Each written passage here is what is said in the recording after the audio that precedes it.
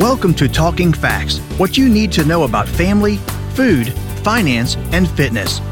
This nationally recognized, award-winning podcast is hosted by the University of Kentucky Family and Consumer Sciences Extension Program. Our educators share research knowledge with individuals, families, and communities to improve quality of life. Hello, and welcome to Talking Facts. This is your host, Dr. Jennifer Hunter, Assistant Director for Family Consumer Sciences Extension at the University of Kentucky. Today, I'm pleased to be joined by Natalie Jones, our Extension Specialist for Family Health. Welcome, Natalie. Thanks for having me. Natalie, today we're talking a topic that has been in the news quite a bit recently. We're talking all about the flu vaccine. And as flu season is rapidly approaching, experts and doctors are worrying about that this season could be worse than previous seasons. While there's no way to determine how bad the flu season could possibly be this year, I think the big concern is the overlap between the flu season and the coronavirus pandemic, and that should cause some issues. So today we're going to talk about the flu vaccine, and let's just get started and say, why should someone get vaccinated? Right. So the influenza vaccine can prevent the spread of influenza or the flu, right? And the flu is a really contagious disease that spreads in the U.S. every year around this fall season. I just want to point out that anyone can get the flu, but there are some people who are at a higher risk. And so that is infants, people 65 years of age and older, pregnant women, and people with certain health conditions, or if they have a weakened immune system. So they're at a higher risk of getting some complications from the flu. So that includes pneumonia, bronchitis, sinus infections, and ear infections. And so I just want to point out that if you have any hesitations about getting the flu vaccine, then I would highly recommend talking to your healthcare provider and talking out those questions or hesitations that you might have. So we talked about just at the very beginning there, the combination of flu season and the coronavirus. What are the first symptoms of COVID-19 versus the flu? Right. So it can be hard to determine about COVID-19 and flu, which is a big reason why people are concerned about both coming in at the same time. They both have a similar list of symptoms. Again, they can vary from person to person, though. And as we have seen, these COVID-19 symptoms can be confused with allergies or a flu or a stomach bug. And so the first symptom of the flu after some analysis is typically a cough, whereas for coronavirus, the first symptom is typically a fever. So this is just typically, but again, everything varies per person.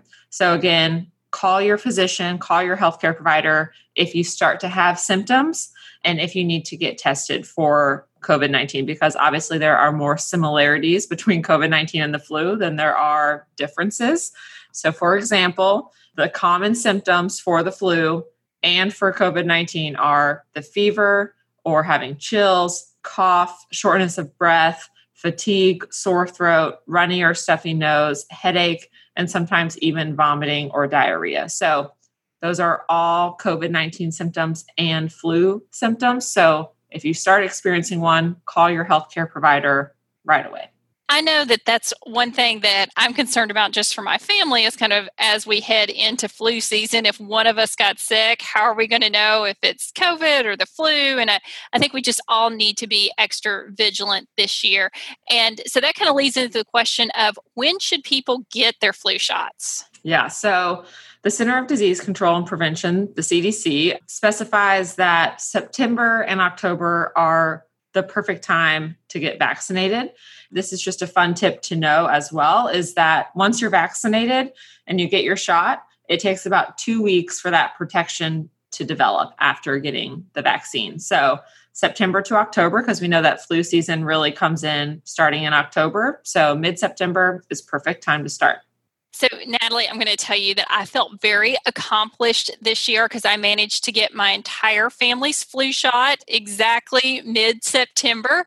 That one morning, I set out as a goal that I was going to call and figure out how to get everybody their flu shot, because with our kiddos, we needed to go through our pediatrician, and then I had to see what our insurance had available in terms of options and availability. But it didn't take me long at all, and I pretty much got everybody hammered out within a couple hours, including getting my husband and mine scheduled day of. It just took a few minutes to get it scheduled and to actually go over and get the flu shot.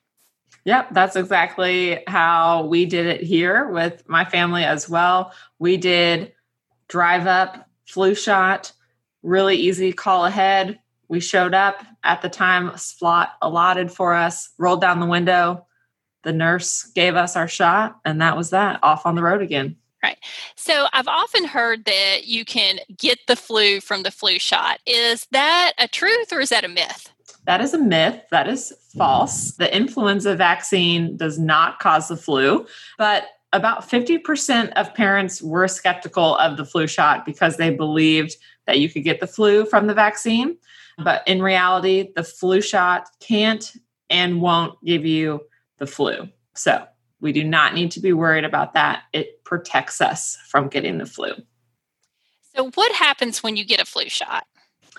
Yeah. So again, people are concerned, right, that they're going to get the flu, but the flu shot, the flu vaccine does not give you the flu or cause the flu. The most common symptom after a flu shot is arm pain. So about 20% of people experience soreness in the arm that they got the flu shot in, and that can last about a day, but then it goes away. Sometimes you can have fatigue or headaches, but for the most part, there's not a lot of symptoms that come from the flu shot.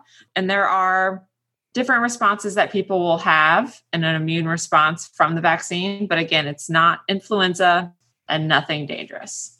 So I know I told you before we started recording that when I got my flu shot, did not hurt at all. My arm felt great.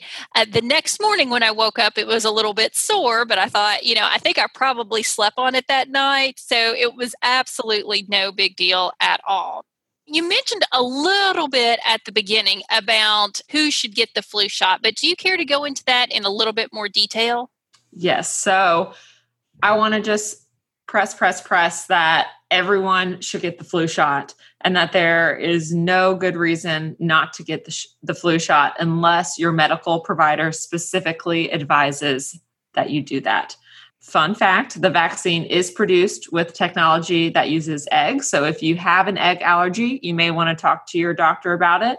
But even people with egg allergies are usually cleared to get the vaccine.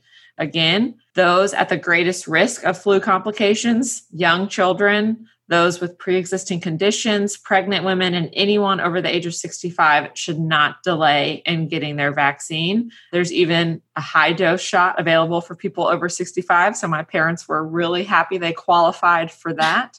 And again, if you have hesitations about getting the flu vaccine, talk to your healthcare provider. But everyone should get the flu shot and you should get it as soon as possible. And again, let's just emphasize, why is it so important to get the flu shot this year, even if you've not gotten it in years past? Yeah, we're actually seeing a rise in people getting the flu shot this year for the first time or for the first time in a long time. And that is so, so important because at best, getting the flu shot can help limit the amount of trips people have to make to healthcare facilities. And each year, thousands of people in the U.S. die from the flu and many more are hospitalized. And the flu vaccine, getting that shot can prevent millions of illnesses as well as flu-related visits to the doctor. And so, right, if the flu is sending a lot of people to healthcare facilities, then that's increasing their risk of catching the coronavirus and just having more people exposed. But it's especially important to get your flu shot and to reduce those flu-related hospitalizations because doctors depend on the same resources to treat the flu, like ventilators and oxygen, as they do to keep COVID-19 patients alive. So I think that is the key reason to get the flu shot this year is to not overwhelm our healthcare facilities and that they aren't competing for resources to treat people with the flu and with the COVID-19. So really, obviously, just want to try to reduce all types of illnesses. And if we have a big flu wave, then we could potentially see an increase in deaths because people are competing for resources or catching COVID-19 from a result.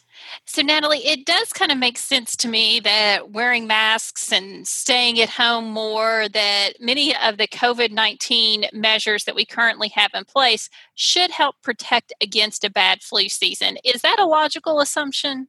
Yeah, I think, there's no way to know in advance how bad the coming flu season might be. But I do think that doctors suggest that measures like you're talking about, like wearing a mask or a face covering and social distancing, can help limit the spread of flu as well as COVID-19. And so that's perfect, even including hand washing, right? That's so big in limiting the spread of disease. So if you're able to wear your mask, socially distant, wash your hands, as well as get your flu shot, it can help prevent that rise as well. I also want to note that it's so important because of COVID-19 measures to get your flu shot, because if you do catch the flu, it could get your immune system suppressed to where coronavirus could easily move in. So that's just another reason why we want to make sure that we stay as healthy as we can and we get our flu shot as soon as we can. Natalie, as we wrap up today, any final thoughts or tips that you would like to leave us with? Yeah, just keep being healthy at home, stay home as often as you can when possible. I actually heard this the other day, but remembering our 4 W's for wellness, which is wearing a mask, watching our physical distancing, so that 6-foot distance between people is critical. Wash your hands if you don't have soap and water, using hand sanitizer, and windows. So this is something as we're coming into that winter season, fall season, is that we want to keep that ventilation as much as possible. So if we do have to be inside with people, opening up windows and that door to keep that airflow. So just making sure, again, that we are trying to be as healthy as possible, avoiding people who are sick, staying home when we're sick, except to get medical care. Don't delay. That's another tip. Don't delay medical appointments right now, because you don't want to go in for an emergency procedure during the peak of cold and flu season, as well as with COVID-19 going on. So make sure you keep up with your healthcare appointments and stay safe. All great reminders, Natalie. Thank you so much for joining us today. Thank you for having me. Thank you for listening to Talking Facts. We deliver programs focusing on nutrition, health, resource management, family development, and civic engagement. If you enjoyed today's podcast, have a question or a show topic idea, leave a like and a comment on Facebook at UKFCSEXT, or send us an email at ukfcsext@uky.edu. Visit us online at fcs.uky.edu to learn more about the University of Kentucky Family and Consumer Sciences Extension Program, or contact your local extension agent for Family and Consumer Sciences. We build strong families. We build Kentucky. It starts with us.